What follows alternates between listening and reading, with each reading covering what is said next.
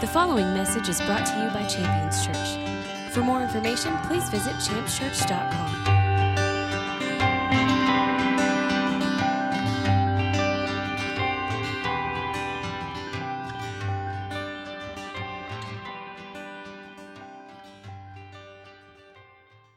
Well, I want to get into the Word this morning. Excited to do that. I'm excited to get into the Word for a couple of reasons. Last week we were down, some were out. Some that were out last week are here this week. I want to encourage you, if you missed last week, try to get caught up if you can. I believe last week's message is extremely necessary for every person. We've been talking about love and what makes up love, and we've found those items in Corinthians. We're going to get there again in this message, but we began with patience, and then last week was kindness. Now, kindness is something that's very important. I mean, if kindness is lacking in our lives, it's going to be very difficult, if not impossible, for us to walk in and share the genuine, the pure, the true love of God. And that's really a big deal. I mean, when you think about loving, and I know I'm talking about last week, and there's a reason for that. But if we're in a situation where love is in existence with kindness being void, we're going to know great suffering and pain. I mean, there's no way to love without being vulnerable. You've got to open yourself up.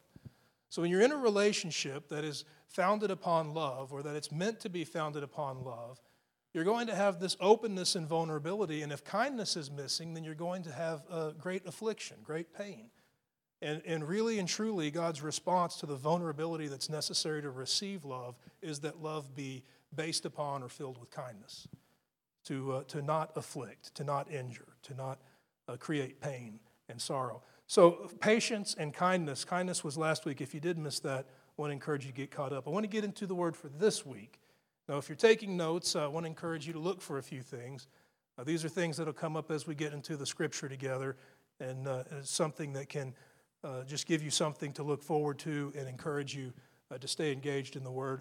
The first thing we're going to find, how to get rid of fear.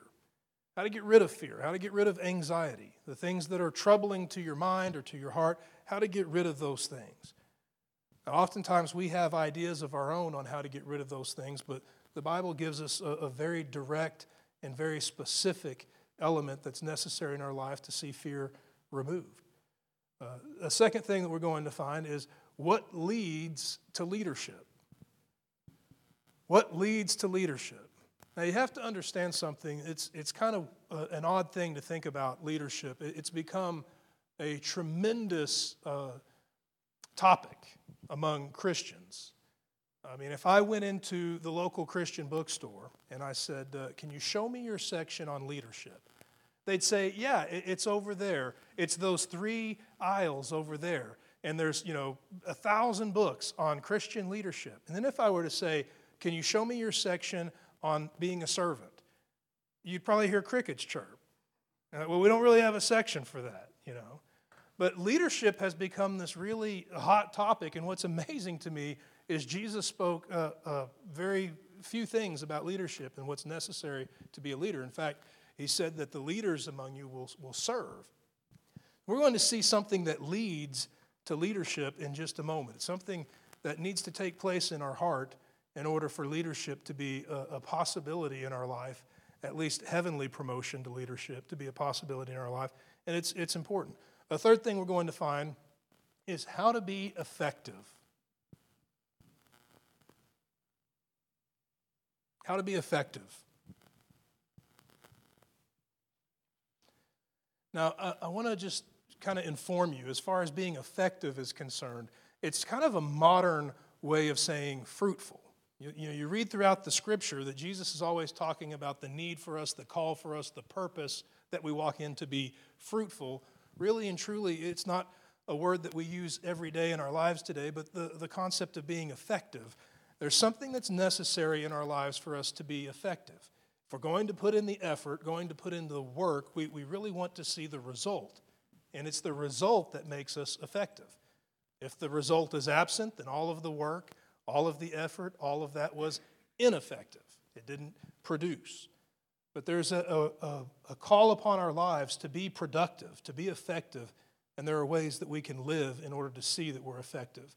I want to get right into the word here. I mentioned before we're going to find out how to get rid of fear. We're going to get there in a couple of verses here, but I want you to start. We're going to lay a base here in 1 John chapter 4. 1 John chapter 4, verses 7 through 14. Now, this is the same starting point we've had in the past 2 weeks, so we'll probably continue to start here.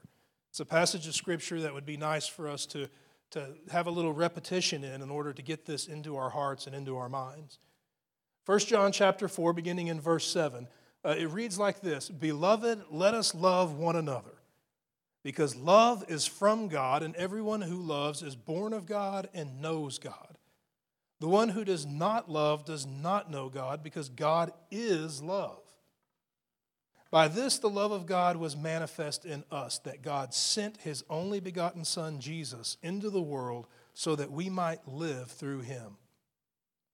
Now, we go on down to verse 11 and we see, "Beloved, if God loved us this way, we also ought to love one another." It says that if we love one another, God abides in us. His love is perfected in us. And by this we know that we abide in Him and that He abides in us, because He's given us His Spirit. We've seen and we testify that the Father has sent Jesus to be the Savior of the world. Now, there's a word there that we read that I want us to focus on. If we love one another, God abides in us, and His love is perfected in us. So you really see two things that are the result of one thing.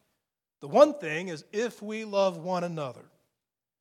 Not if we love God, not if we, go to church, not if we do those things, but if we love one another. It's very specific. It's talking about how you relate to and how you engage with the people around you. I mean, you can look around you and see the other in one another. If you love one another, then you have these two things that are the result of that. God abides in us, which is a wonderful thing, and His love is perfected in us. And that's really what I want to focus on for just a moment. His love is perfected in us. What does that mean for God's love to be perfected in us?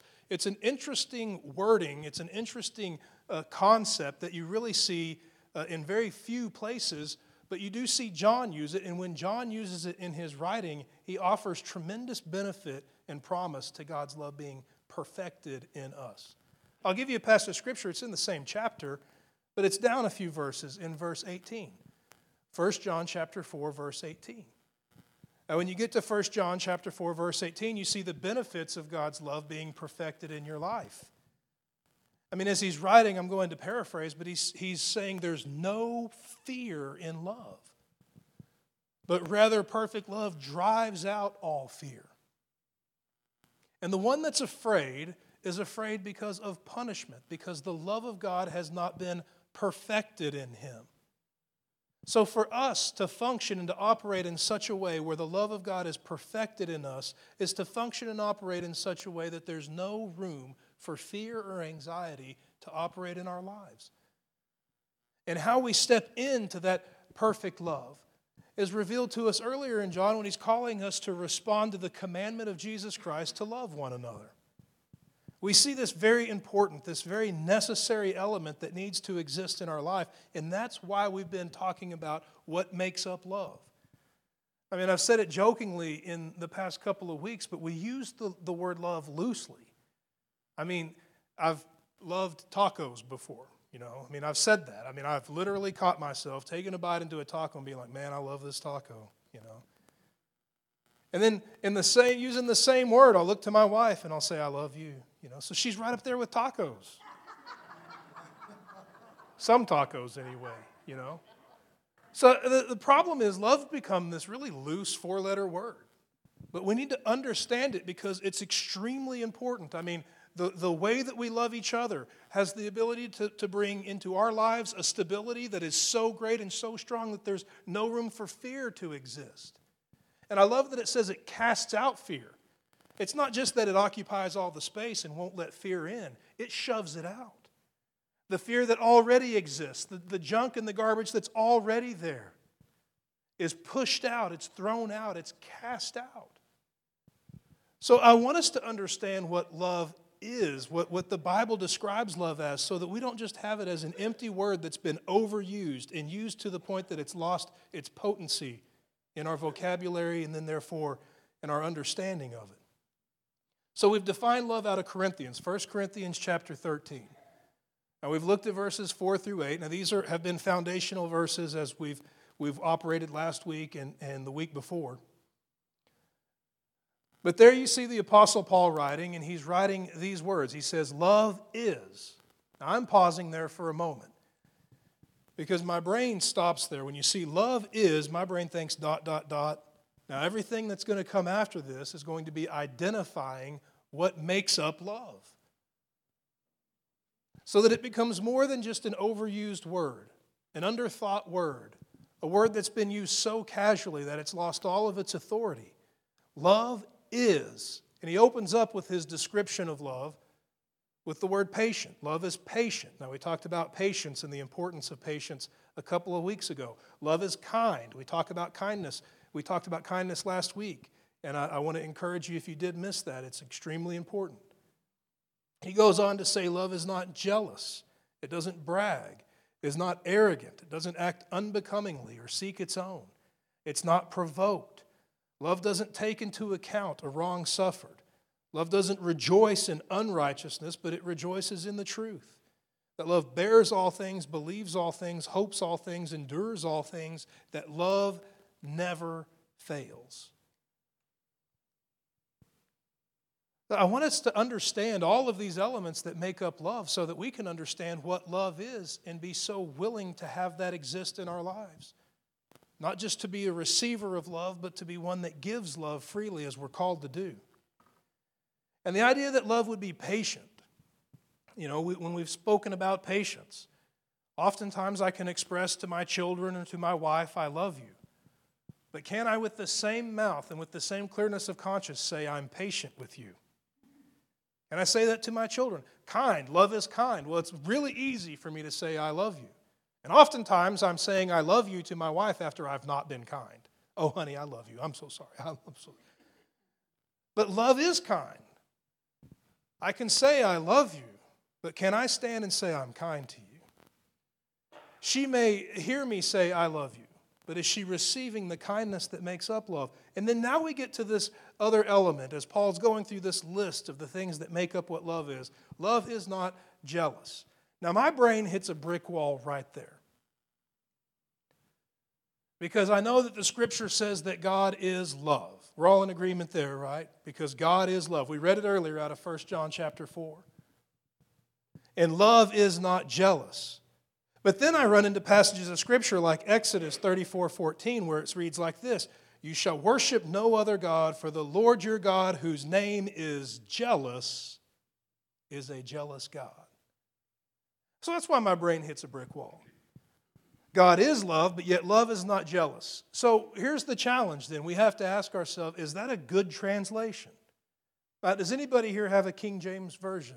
You read out, does thou have a King James? Nobody in here? I'm not sure what the King James is, but I'm pretty confident it's going to use the word envy. Now that's a really good translation. Because the word jealous and the word envy, they really don't mean the same thing. If God is love and love is not jealous, then we're going to have a problem there, right? Because God is a jealous God. So we need to identify what jealous is. We need to identify what envy is, and we need to make sure that as we are getting the understanding of love in our lives, that we get the right understanding of love in our lives. Love is patient, love is kind, and love does not envy. So if you go to the dictionary and you want to look up jealous and you want to look up the word envy, you're going to find a couple of definitions, and I'm going to share them with you, and I'm sure you're going to hear the difference. There's a pretty big difference. Now, if you look up the word jealous, here's a couple of definitions that are given for the word jealous. Intolerant of rivalry or unfaithfulness. Intolerant of rivalry or unfaithfulness. Now, in a display of love, I exchanged vows with my wife. And in those vows, there was a declaration of fidelity, to be faithful. My wife is obviously jealous for my faithfulness, meaning that there's no room for there to be any monkeying around or horsing around with that vow. That doesn't make her operate outside of love. Rather, she's standing upon the foundation of love that was established in the exchange of our vows. Jealousy, intolerant of unfaithfulness. Another definition of jealousy, vigilant in guarding a possession. Vigilant in guarding a possession. Now see, these definitions begin to identify what jealous means. Now all of a sudden, jealous doesn't fit as a good interpretation or translation there. Then we get to the word envy. If you were to look up the word envy in the dictionary, you'd get a definition as follows. The feeling of wanting to have what someone else has. Now we're getting somewhere. The feeling of wanting to have what someone else has. When I hear that definition, of course I think envy because that's what we just looked up. But I also think of the word covetous. Covetous. If I look up the word covetous in the dictionary, which is a very biblical word, you see a very similar definition. Desire to possess something belonging to someone else. Envy and covetousness, one and the same by their definition. To want what you don't have. To want what someone else is having. By definition, jealous simply means to long for something that might even be yours. Vigilant in guarding a possession. I belong to God. I'm bought with a price. And He's vigilant to guard me. He's jealous for me. So to have a clear understanding of this is important. And if your translation there says love is not jealous, you might just scratch it out and write envy over the top of it. Just to keep it clear in our heads so that we stay on the right track. There's a place where envy would come from. And remember, we're going to interchange the word covetousness with envy. They're interchangeable as far as the definition and the context that we're using it in. We're going to find out where these things come from, because if love does not envy, we need to guard ourselves from allowing envy to come into our lives. And I really believe that in the day and in the time and in the place that we live, this is a great obstacle, a tremendous obstacle. So you're going to see that envy, its presence in our lives, or covetous and its presence in our lives, are really conditional upon love. I want you to see this out of the writings of John, 1 John chapter 2. We'll look at verses 15 and 16. Now when John starts writing here in chapter 2, 1 John chapter 2, verse 15, I want you just to consider that he's writing directly to you, giving you instruction, giving you advice and counsel.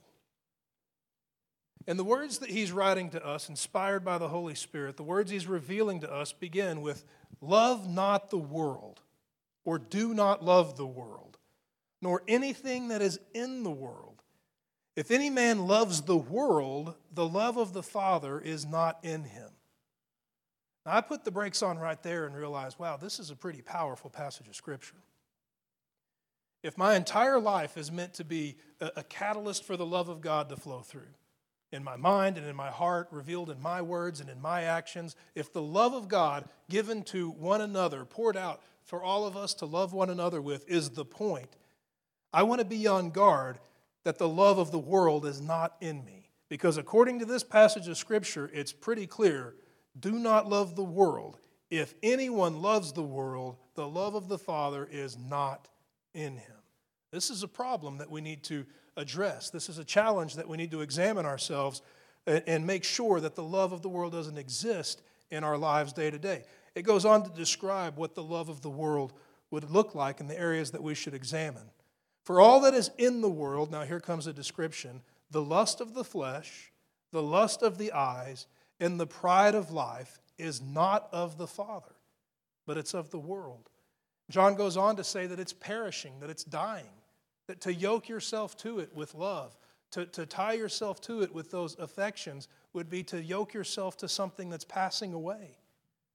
These things are not of the Father, rather they're of the world. But yet in our lives there's an attempt through pride, an attempt through the eyes, an attempt through the appetites that exist in your body to bring envy into your life. to bring envy into my life. And it's something that we ought to have some very serious time to consider. Right? We ought to talk about it. We ought to examine it. We ought to be willing to discuss it with one another. Because this is an obstacle and this is a trap that's used by our enemies constantly to hinder the love of God from existing and flowing in and through our lives. So when you look at those things and you see this list, the lust of the flesh, the flesh meaning your body, the things that your body has. There's a number of appetites that your body has. And envy and jealousy and covetousness and all of those things can have their place. Jealousy can be used for good because God is jealous and God is awesome and wonderful in so many ways. But envy, on the other hand, can lead us astray. Covetousness, we'll find out more about covetousness as we continue in the Word. In its root and in its nature is absolutely idolatrous.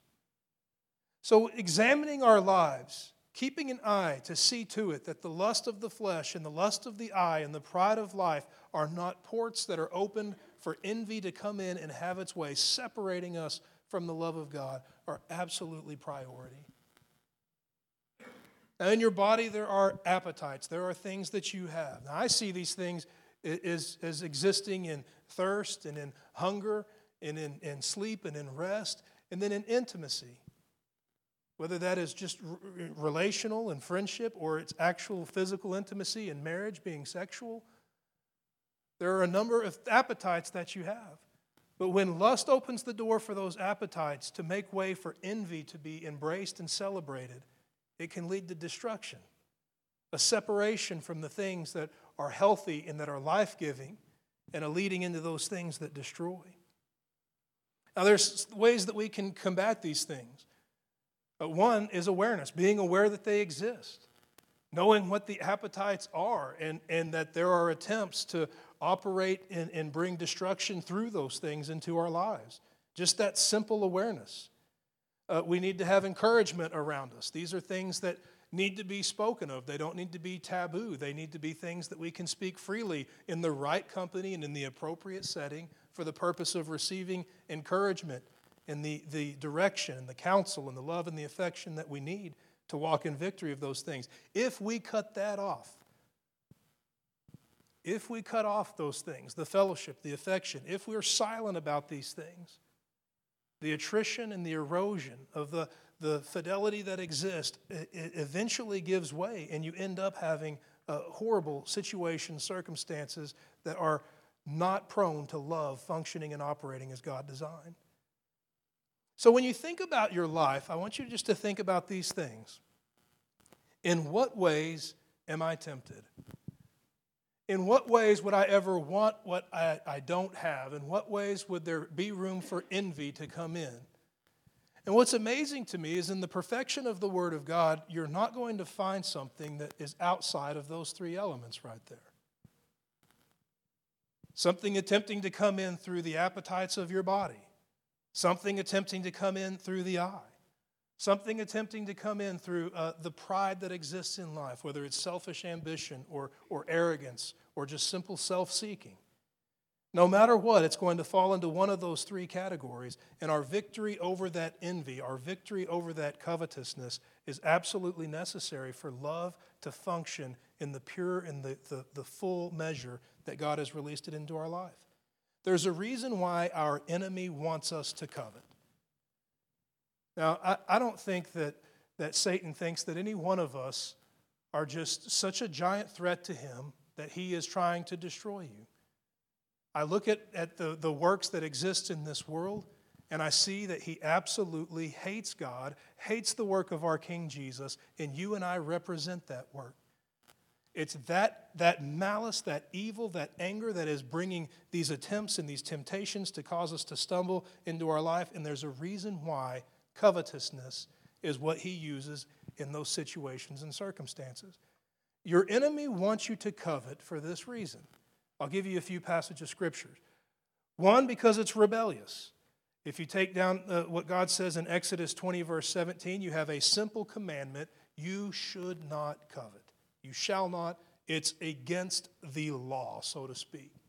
Covetousness will lead to destruction, separation. It will lead to divorce. It will lead to all sorts of troubles and malice and evil. When we deal with rebellion in our lives, we're dealing with the thing that is anti-Christ. Jesus Christ, who would come to serve, not to be served, is the symbol of submission, even to death on the cross. And when we decide to live our lives according to our pleasures or what we want, rather than what God's instruction is, rebellion is what we're walking in.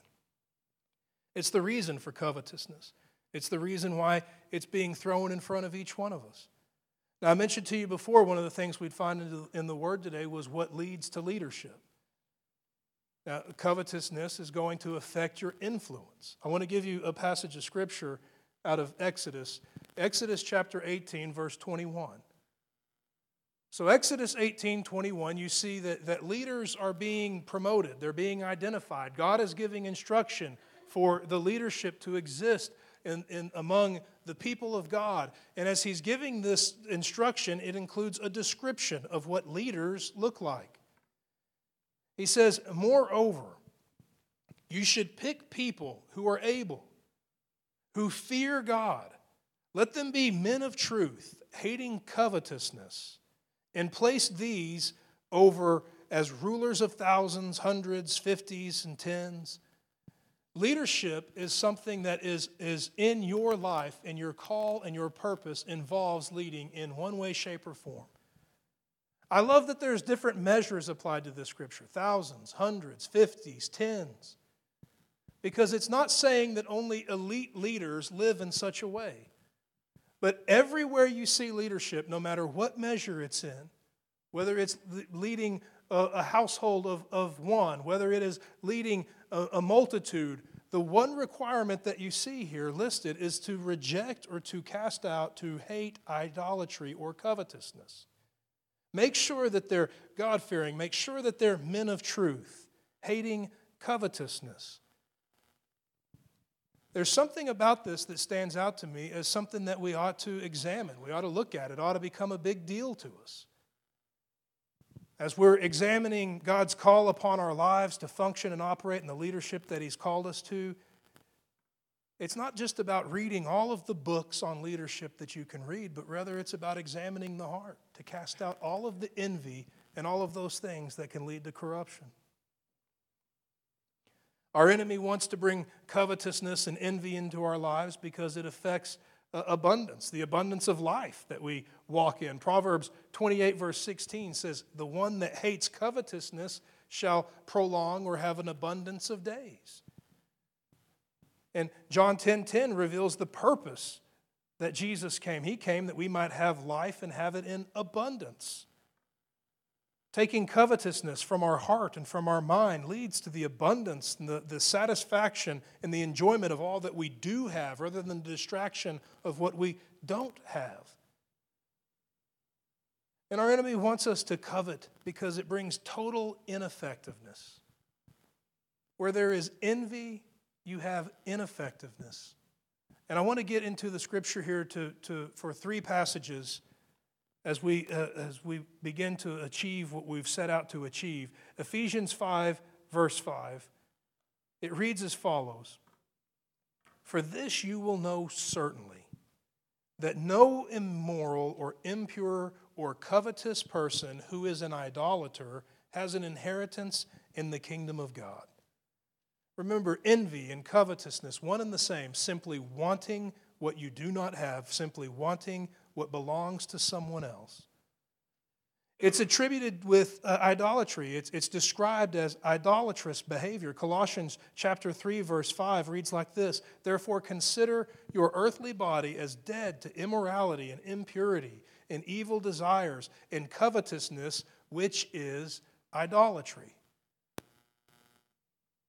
We see it in the scripture. It's established. Envy is covetousness. Covetousness is idolatry. If we can connect those dots, we'll see that envy in our lives equals idolatry.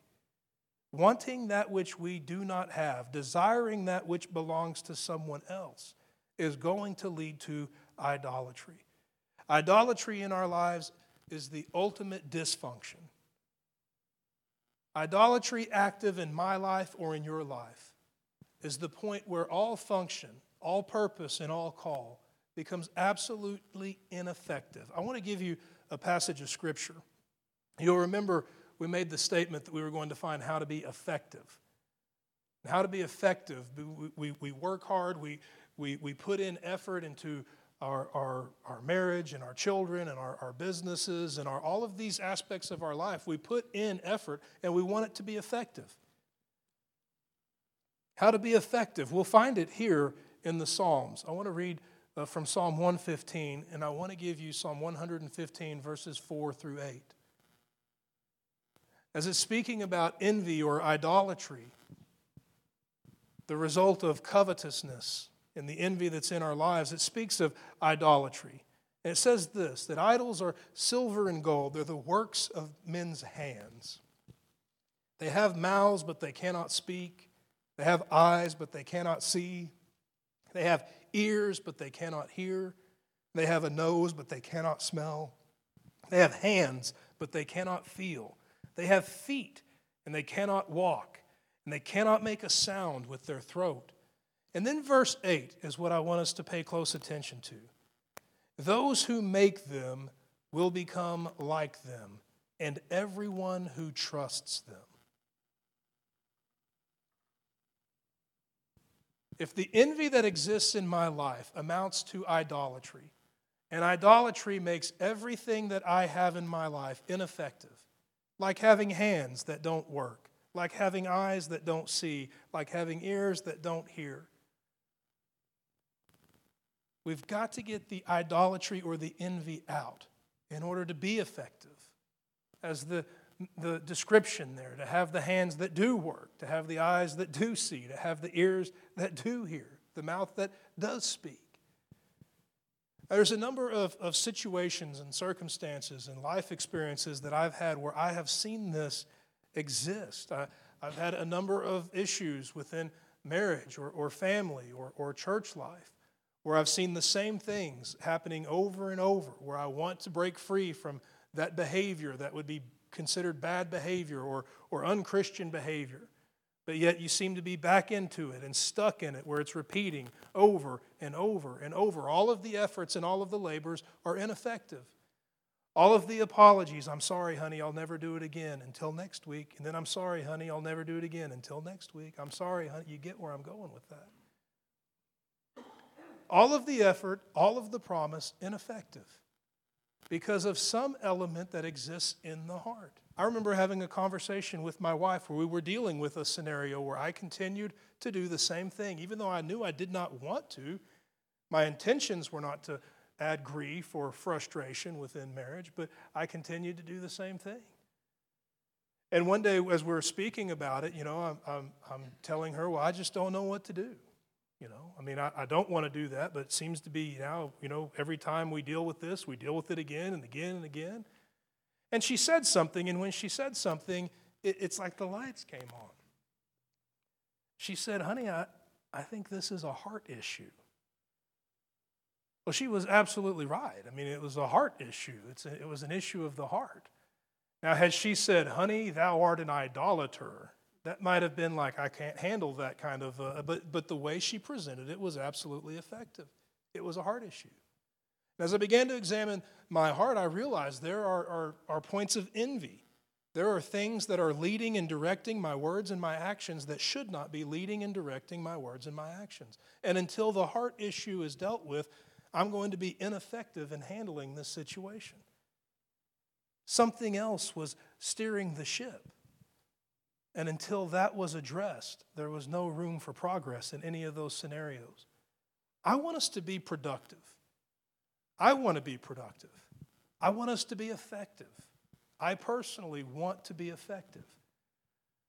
I want to have an understanding of what envy is, the covetousness that it represents and operates in, and the idolatry that results from that existing in our hearts and in our minds for the purpose of seeing to it that we do not walk in envy, but that we walk in the love that God's called us to walk in, that we address the issues of the heart so that love can function in all of its patience and all of its kindness, that it can be void of covetousness or envy.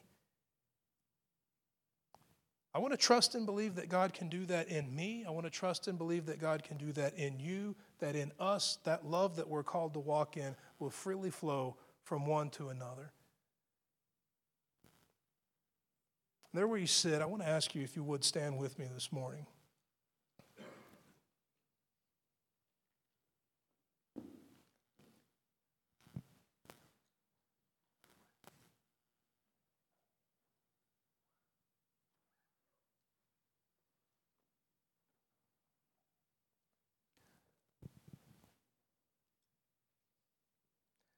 Because of the work of Jesus in me and because of the work of Jesus Christ in you, everything that tears down the works of the devil and everything that establishes the kingdom of God exists in full force inside of you. Not by anything that we've done, but because of what Jesus has done. And as we consider the work that he would do, the full representation of God in bodily form, God who is love, I want to turn toward him for an example. Because when I see Jesus, I see all of the things that make up love. Love is patient. Love is kind. I can see that love does not envy. But satisfaction in what God has made provision for is going to be the key to a life that's free from envy and the corruption that envy brings. And satisfaction in what God has provided for you and for me is manifest in gratitude, thanksgiving, and thankfulness. Oftentimes when I found myself in the trap of wanting what I do not have, the cure or the solution is to turn away from that trap and to step into gratitude, to begin to give thanks. I mean, this is something that I'm sharing with you for a reason. I remember pastoring years back in a church in Oklahoma, and there was a time of worship, and there was a stirring for a time of prayer, and there was a called time of prayer for people to pray. And in that moment, in that service, the call was for people to simply express their gratitude for the things that God has done in their life. Well, I agree with that, amen. Here was the surprise. That seconds into that prayer, you heard like the Bible would say, the sound of many waters. You just heard voices, and then after a few seconds went by, it started to diminish. Then after several seconds went by, it was silent. We've kind of fallen out of practice to express our gratitude and thanksgiving. It becomes kind of habitual. God, thank you for my wife, and thank you for my children, and thank you for... But I want us to seek after this, rather than sit here and close the message with God, deliver us from envy, which would be a wonderful and righteous thing to pray. What I want is God, lead us into gratitude.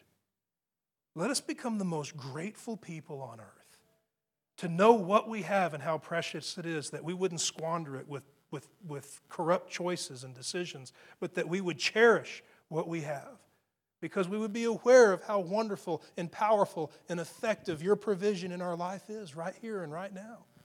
Lead us to be the most grateful people on earth, that gratitude and thanksgiving would prevail, leaving no room for envy or covetousness to exist. And I really believe that when we pursue a life of gratitude, we leave no room for envy. We close the door to covetousness. And we cut off all idolatry. So there where you stand, you're welcome to join with me in agreement. But I want to pray for me and for you, for us all here right now, to have our hearts opened up to and our minds renewed to a lifestyle of gratitude. Father, we bless your name and we thank you. We thank you that you've revealed your perfect love to us in our King Jesus. And we rejoice, Father, that love does not envy.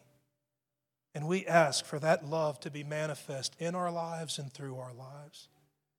And here and now we're asking for a transformation in our hearts and in our minds to live a lifestyle of gratitude. Let thanksgiving flow from our lips. that we would sing songs of thanksgiving, that we would pray prayers of thanksgiving, that our thoughts would be founded upon thanksgiving for all that you do, for all that you've done, for all that you're doing. Let us become the most grateful people on earth. Let a work be done in each one of us that would deliver us from all envy and covetousness and would lead us into a lifestyle of thanksgiving. Let the wonders of all that you've blessed us with rise in our heart and our mind. That thanksgiving would flow, that it would flow from our mouths as we pray, that there would be no end to the gratitude as we say thank you for all that you've done on our behalf. Let there be a release of all things envious and covetous, and let thanksgiving prevail, that gratitude and thanksgiving would be the foundation of our prayers and our praise. Let it be established in our life, identifying who we are as your people, a grateful people, that you won't leave or forsake, that your work in us will come to full fruition because of your Spirit, because of the atoning work of our King Jesus, and because of your love for us. And let your love for us not only be revealed and released to us, but let it be poured out from us onto those around us, that we might love one another, that we might walk in the perfection of your love, free from anxiety and fear, filled with gratitude and thanksgiving, and delivered from all envy. We bless your name and we thank you in the mighty name of Jesus. And all the saints declared, amen. Thank you for listening to this message from Champions Church. We invite you to join us this Sunday for our celebration worship service. For more information, please visit us at championschurch.com.